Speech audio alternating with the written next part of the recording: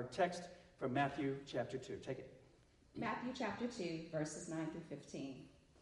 After they had heard the king, they went on their way, and the star they had seen when it rose went ahead of them until it stopped over the place where the child was. When they saw the star, they were overjoyed. On coming to the house, they saw the child with his mother Mary, and they bowed down and worshipped him. Then they opened their treasures and presented him with gifts of gold, frankincense, and myrrh. And having been warned in a dream not to go back to Herod, they returned to their country by another route. When they had gone, an angel of the Lord appeared to Joseph in a dream. "Get up," he said. "Take the child and his mother and escape to Egypt. Stay there until I tell you, for Herod is going to search for the child to kill him." So he got up, took the child and his mother during the night, and left for Egypt, where he stayed until the death of Herod.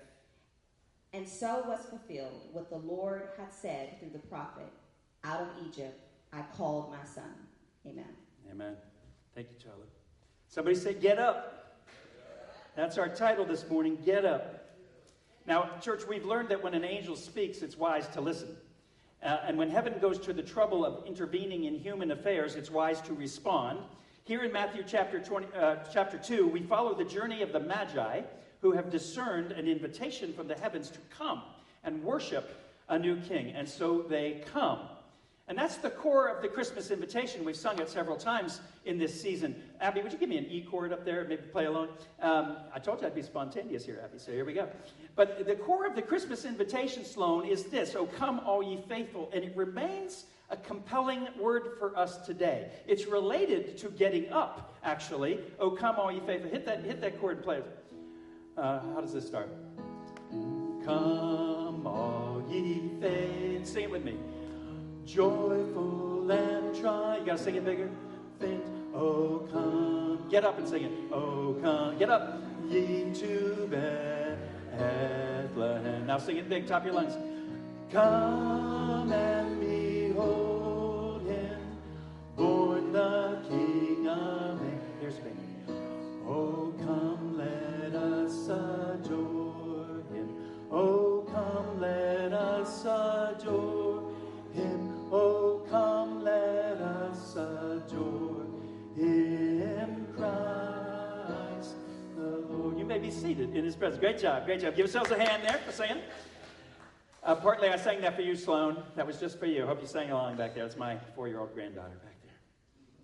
In today's text, and we see it in this song too, we find two levels of response when the angel says, "Come," to the Magi, and a little bit later when he says, "Get up," to Joseph. And the first is this: let's call it "Come and Behold."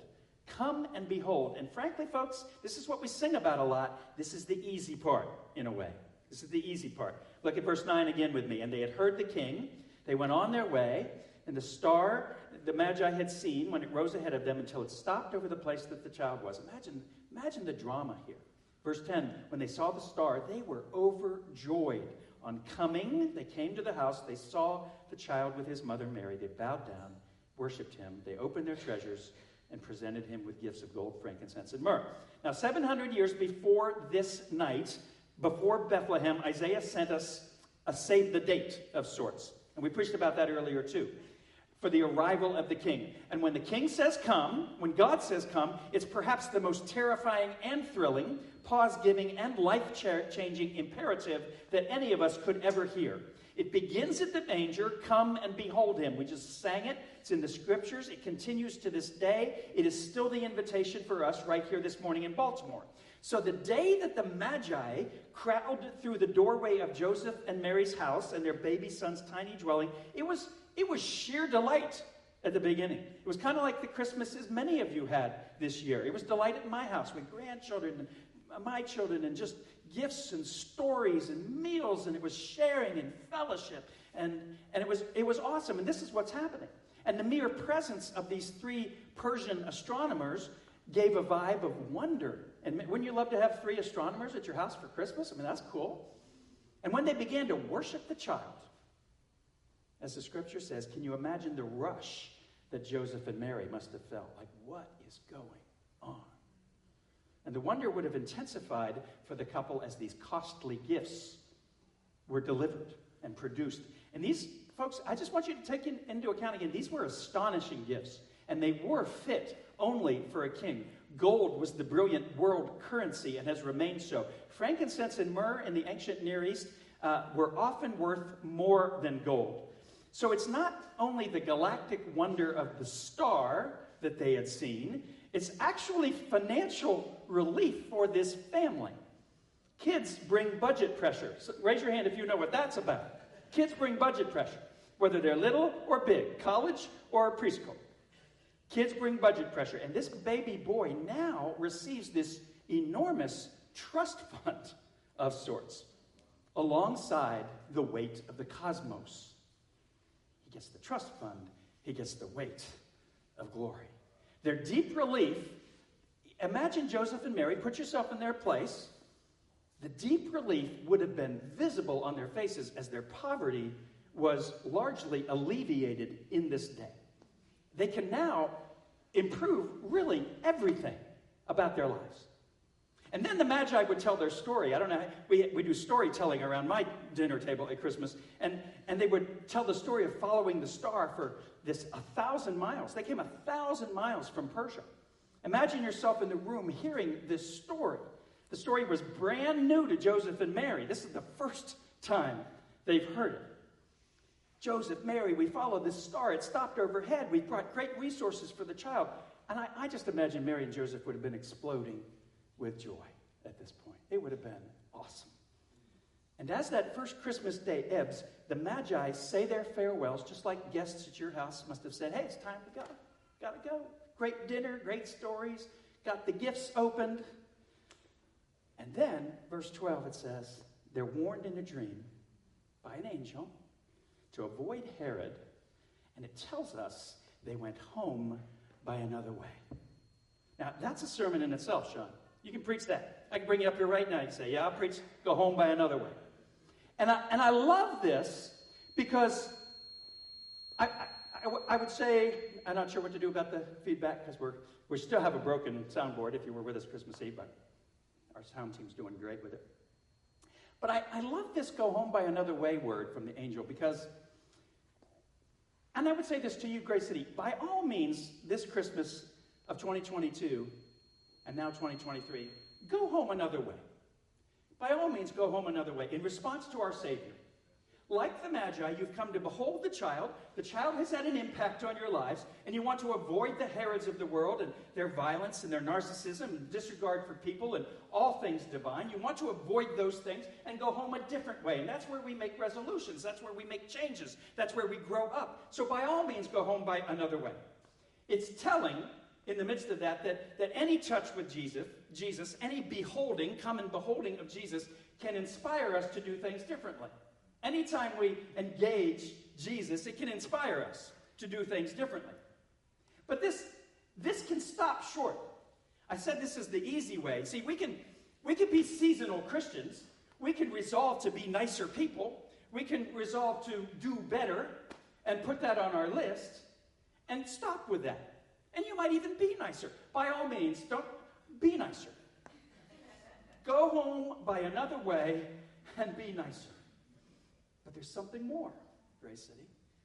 There's something higher. There's something bigger at stake here. Something higher than simply beholding and then going back home. Something more world-changing awaits anyone who moves from beholding to belonging. From beholding to belonging. Are you with me? Because the scripture calls us now to go beyond beholding and into belonging. It's going to call us to get up. Get up. Sometimes we sing choruses to O Come All Ye Faithful, where we sing, For He alone is worthy. Right? For He alone is worthy. Sing that with me. For He alone is worthy. Christ. Amen. So I want to end this message as we begin 2023 with come and belong. Come and belong. We hear a final word from the angels in this series. Look at verses 13 to 15 that Charlie read. When they'd gone, when the Magi had gone home by another way. An angel of the Lord appeared to Joseph, and we don't hear of the Magi again. I don't know what they did with their lives. Perhaps they were nicer. Perhaps they were better people. But something bigger is at stake. Watch this. An angel of the Lord, the final word we have of angels we have heard, appeared to Joseph in a dream. I love the angels that appear in a dream. That's cool. Reminds me of that Dream a Little Dream of Me. I'd sing that with you too if we wanted to. The angel of the Lord appears. Get up. Somebody say, get up. Take the child. This is our challenge. Take this child. Don't just behold him. Take him. And his mother. Escape to Egypt. We're going to talk about this. Stay there. Stay there until I tell you. For Herod, watch this, is going to search for the child to kill him. This is hard. Christmas. This warning, Church, Grace City, it's urgent, it's explicit. Get up, take the child, escape, stay. It's terrifying. They're coming to kill your son. Let it sink in. This is a Christmas that nobody wants. Nobody desires. You can see the terror in Joseph. Verse 14, he got up, took the child and his mother during the night, left for Egypt. He doesn't roll over and say, this is going to have to wait till morning. I'm too tired right now. Can we just wait on this, angel? Do you have any idea how exhausted I am? This will have to wait. No, he gets up. I love this about Joseph. He rouses Mary. He swaddles the baby. They take the baby. They pack a few belongings, and you better believe they pack the gifts that have been brought for them, divinely provided for their journey and for their life in Egypt. Can you imagine moving 500 miles to Egypt with no resources? They have the resources now to go. Divinely provided, they quietly creep out of Bethlehem under the cover of darkness, and as soon as it seems safe, they quicken their step. They begin to go faster and faster, and it's ringing in Joseph's mind, get up, go, take the baby. Herod's after him. And so it becomes a flight. From Bethlehem, just south of Jerusalem, it's 75 miles to the provincial border. They go through Bathsheba, across the wilderness of Sin, down through the Sinai Peninsula. They finally come to the river of Nile, follow that down 500 miles into Egypt. Jesus is a refugee. Egypt was a natural place to flee with their child. It had a large Jewish expatriate population. Some scholars say there were over 1 million Jews in Egypt at that time. So they could disappear in Egypt. And meanwhile, church, far away back home in Palestine, in Bethlehem, Herod the psychopath enacts a stunning horror upon the population of Bethlehem and the surrounding region. Look at verse 16 with me. And I'm not trying to make you sad, but here it is, verse 16. When Herod realized he had been outwitted by the Magi, he was furious, and he gave orders to kill all the baby boys in Bethlehem and its vicinity who were 2 years old and under. Imagine. Oh, come, Emmanuel. We've been singing about that. This is Christmas in the minor key, worship team, right? We don't think much about this part of the Christmas story. Can you imagine the scene? Baby boys torn from their mother's arms. Can you imagine? We sing sometimes Christmas carols that have lines like, how still we see thee lie. Not happening. There's no deep and dreamless sleep. The dreams are full of angels saying, get up.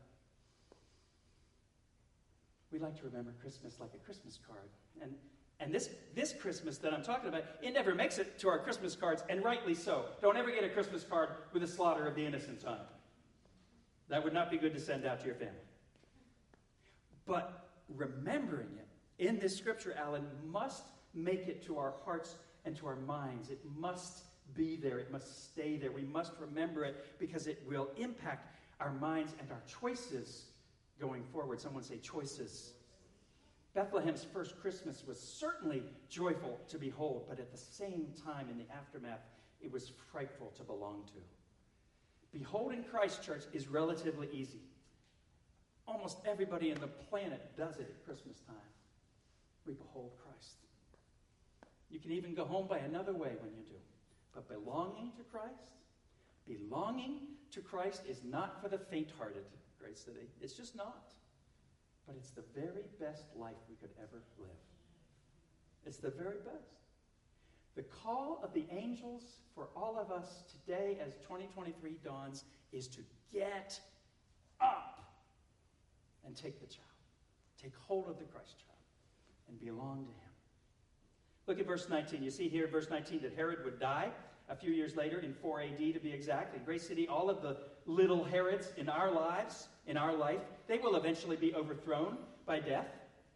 But not Jesus. And this is why we belong to him, not Jesus. To think biblically about the whole context here, and to think maturely as followers of Christ who understand what it means to belong to Jesus in a broken world that is full of danger, we must understand the whole of the Christmas story. Otherwise, church, Christmas is in danger of being irrelevant. And we all touch that at times. Every Christmas season, it feels like, is this real? Does it apply? Does it impact? This is where it hits home. And of course, largely, America will say, no, just give us the fun parts. We don't want verses 13 to 16. Don't be a miserable pastor, Pastor Bob. Stop it. But Matthew gives us both, so blame him. Church, the God who puts skin on is certainly our divine Savior, but at the same time, he is fully human. And his life was dirty and difficult and so very dangerous from the first Christmas on.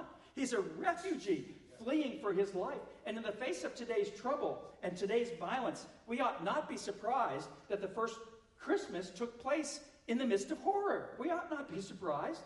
Jesus never promised us anything, but in this life, you'll have trouble. But I got you. Just get up. Come with me. I got you. It's going to be really hard. But I got you.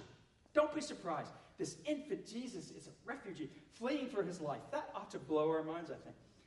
Why is it that Matthew can hold the joyful nativity and the dreadful reality together? How is that possible? Because the Bible itself, when you read it this year in 2023, read it with this lens of paradox, where we hold contrasting truths together at the same time. They seem to conflict, but Scripture is beautiful at holding things together. It is always real about life on this planet. Always. Joy and trouble. Always. Because the juxtaposition of joy and peace and love alongside sorrow and bereavement and terror, all of it under the authority of our sovereign God, can indeed yield the thrill of hope in the end. It can. And you've tasted it.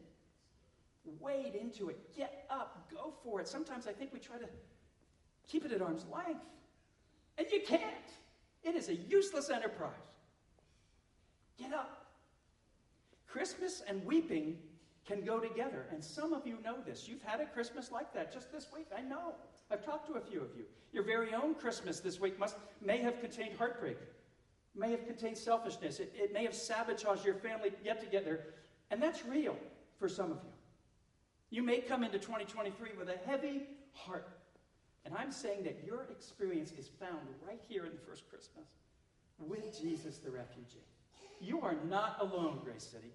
You're not alone back home on your couch. Your reality is not an anomaly in God's economy. Wow, that's 3 good words in one sentence. Your reality is not an anomaly in God's economy. And it's exactly why we are invited to come, behold, and then belong to our Savior. Because we need a Savior who gets it and then calls us to get up. And listen, don't you think that perhaps one reason that many people come to church once a year at Christmas time, because in their minds they have this bit of sentimentality about the gifts and the baby, the angels, and being a good person, and this is a good thing for me to do, and that's what's on their agenda, and so they come once a year. And listen, a bit of sentimentality is fine. I'm all for it. But only once a year.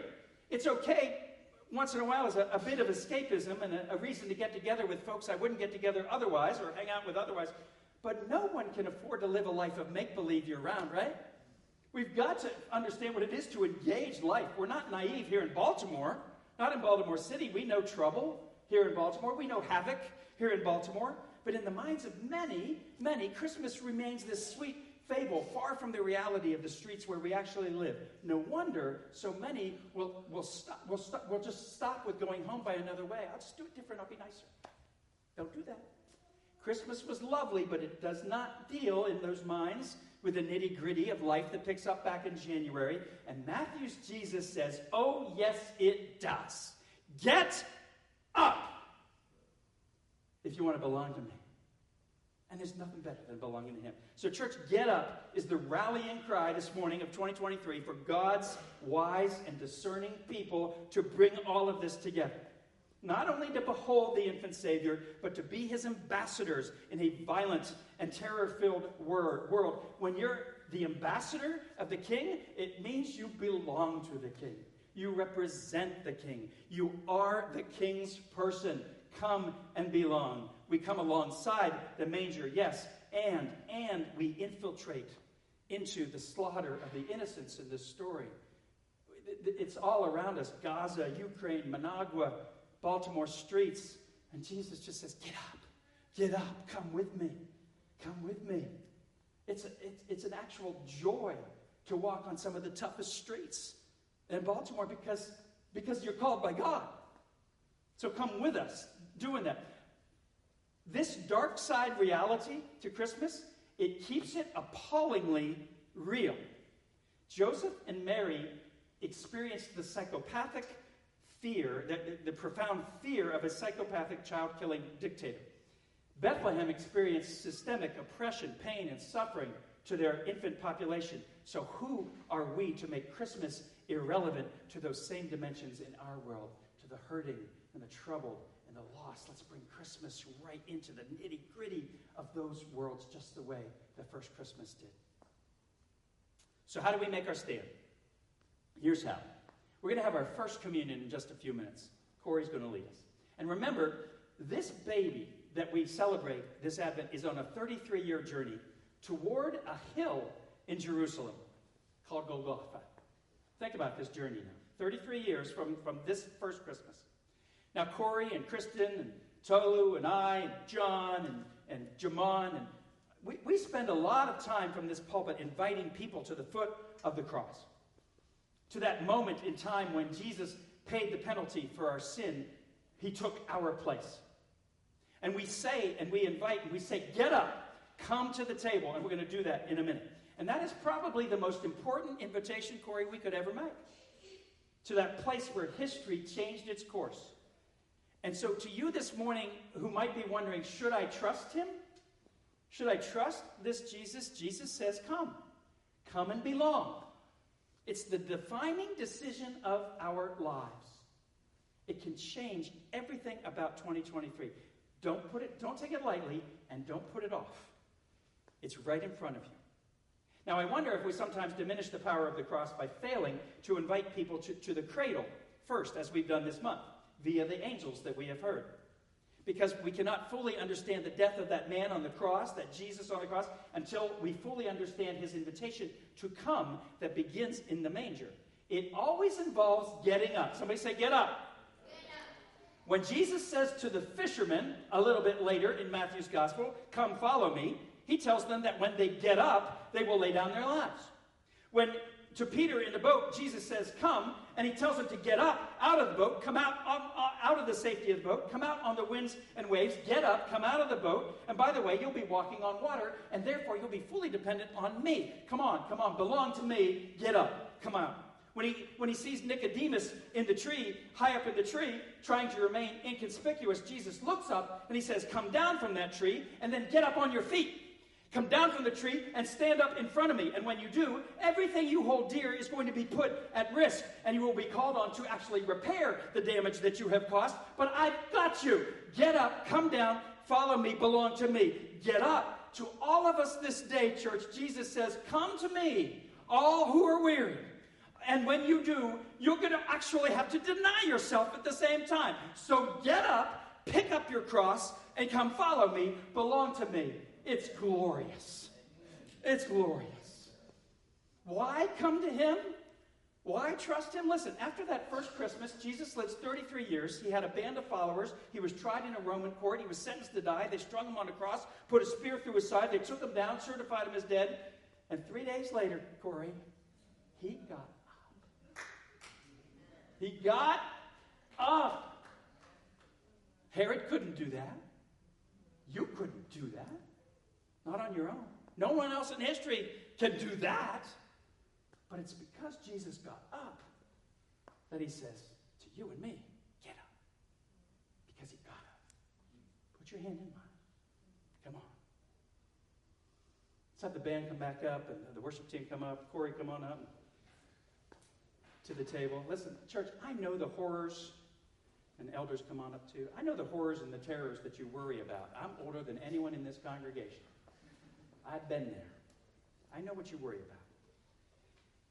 And I've learned that Jesus asks me time and time again, will you trust me to lead you through? Come on, get up. Put your hand in mine. We can get up, Mary Lou, because he got up. Well, here's our first communion of 2023. We get up to declare that we belong. We share the table of God. We share in the suffering. And we share in his glory. So I want to do communion first, and then I want to sing How Great Thou Art, that 1800s hymn. And we haven't sung that here in quite a while. But let me invite you to prayer right now. And then we're going to have Corey lead us through communion. And then we're going to sing How Great Thou Art at the top of our lungs. Are you with me? We're going to get up to do it, Melissa. We're going to get up to sing that. So Corey,